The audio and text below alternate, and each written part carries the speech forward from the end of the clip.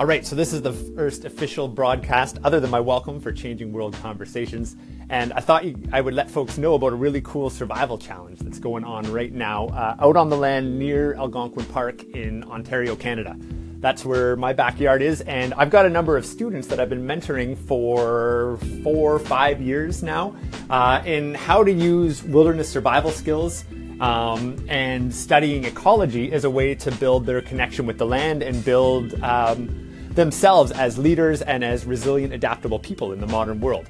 So this group of students have come up to my place here and they are out on the land on a 72-hour survival quest. So they literally went out last night with probably about 8 o'clock last night, and each of them brought the clothes on their back, a knife, and 2 liters of water. And that's all they're supposed to use. But we threw some fun pieces into the mix because that's a super challenging challenge, or a super hard challenge, to be able to really get all of your sustenance from the land. Shelter, water, fire, food, tools, medicine, hygiene, whatever you need. And it's September here in Muskoka, so it gets cold at night. It was down to about 3 degrees Celsius last night. So I thought I'd give you guys some of the parameters of the challenge, and then I'll give you some updates over the next couple of days as to how folks are doing with it.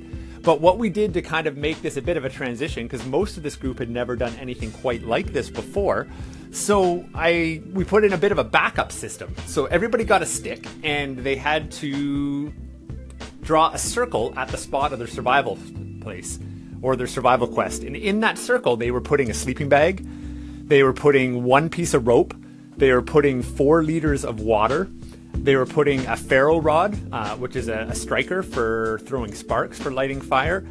And what was the other item? There's one other item that they put out there. Oh yeah, a lighter as a last resort. And a flashlight. So those were the things that they put in the circle. And the goal is to try not to touch any of those things in the next 72 hours. Now, I'm pretty confident that most of them are going to need to grab things from those circles at least once or twice, because it is a hard challenge, with it dropping down to 2 to 4 degrees at night. We're in hypothermia weather, and if they don't get their fire started, and this is a fire with no matches or no lighter, and their shelter's not warm enough, it could be really serious consequences.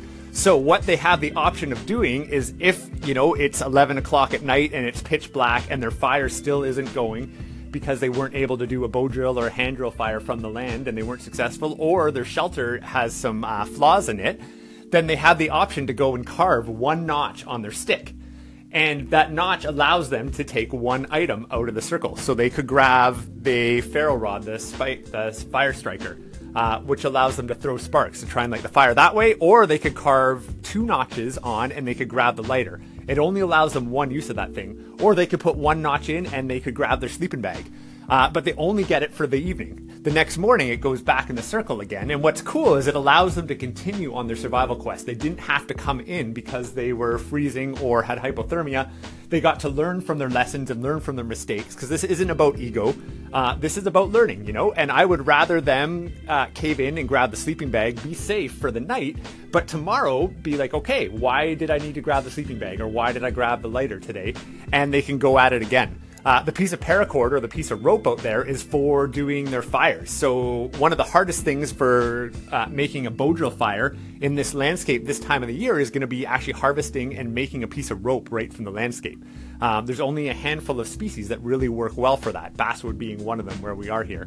So, for example, if they're almost got their bow drill fire going, or they've got all the pieces of the kit, but they haven't been able to make a piece of rope, maybe the natural fiber rope keeps breaking, then they can go and put a notch on their stick and use the piece of paracord, use the piece of rope to get their fire to go through the night. So I think it's a super fun challenge. They're going to be out for 72 hours on the landscape. I'll be checking in with them from time to time, and I'll come back on here on anchor.fm and I'll give you guys an update of how the crew's doing on their survival challenge and some of the big lessons that are coming up.